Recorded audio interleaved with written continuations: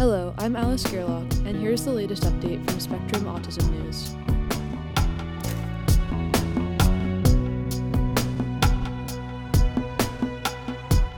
New measure characterizes gender diversity in study participants, by Emmett Fraser. A new questionnaire, created after 12 years of collaboration with autistic and trans people, aims to capture someone's internal experiences of gender and gender diversity more fully than may be possible with existing measures. Rather than relying on labels which differ among communities, the Gender Self-Report, GSR, probes how respondents think of themselves, want to be seen, want to be addressed, and want to be physically, the researchers who developed the tool wrote. This scale has my full endorsement, says Meng Chuan Lai, Associate Professor of Psychiatry at the University of Toronto in Canada, who was not involved in the study.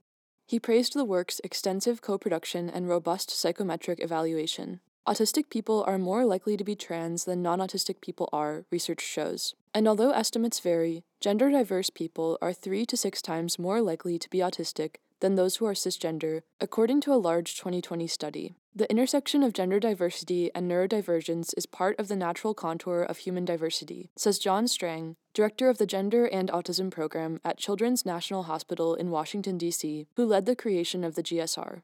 But much of autism research, including research exploring sex and gender differences, fails to track gender diversity among study participants, Spectrum has reported.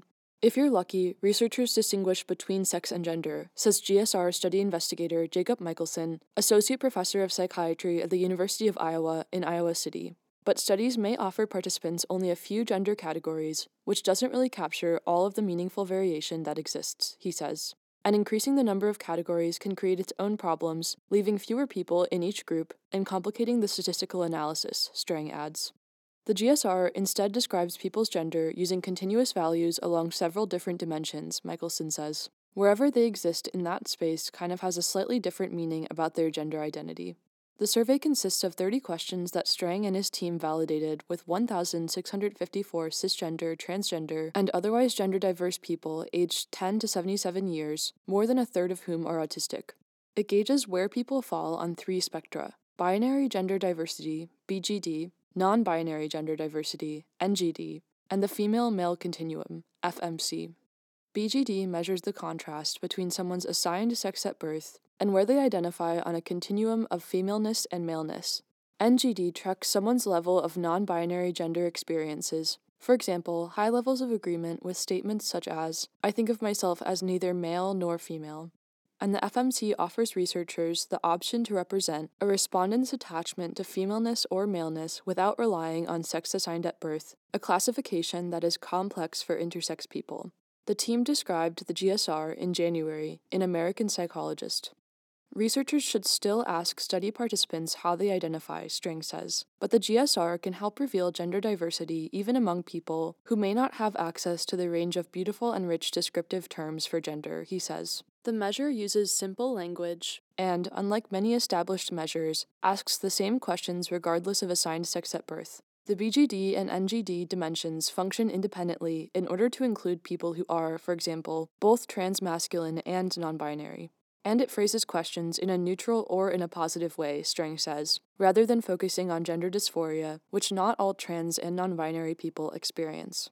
Autistic trans people often face heightened skepticism from those who doubt their ability to know their own gender, says Wen Lawson, a trans and autistic adjunct associate professor at Curtin University in Perth, Australia, who has no connection to the research. The GSR, he says, has no judgment. It's a tool that just says, explore and see where this takes you.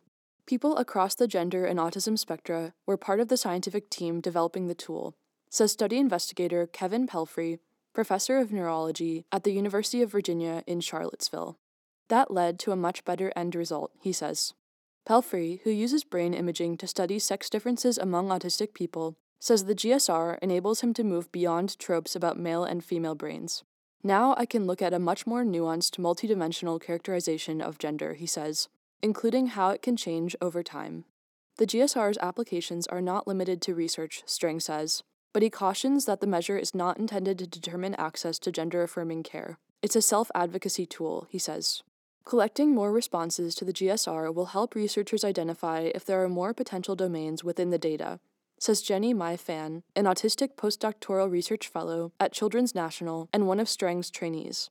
Fan is using the tool in a pilot study about pubertal development and sex education for autistic adolescents.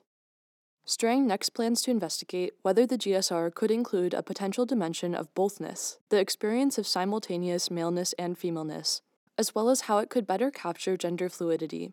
And the measure still needs to be tested for measurement bias across more people of different races and ethnicities. Given how new the survey is, it may change as more researchers use and adapt it, Lawson says. Validity and reliability, he notes, are tests of time.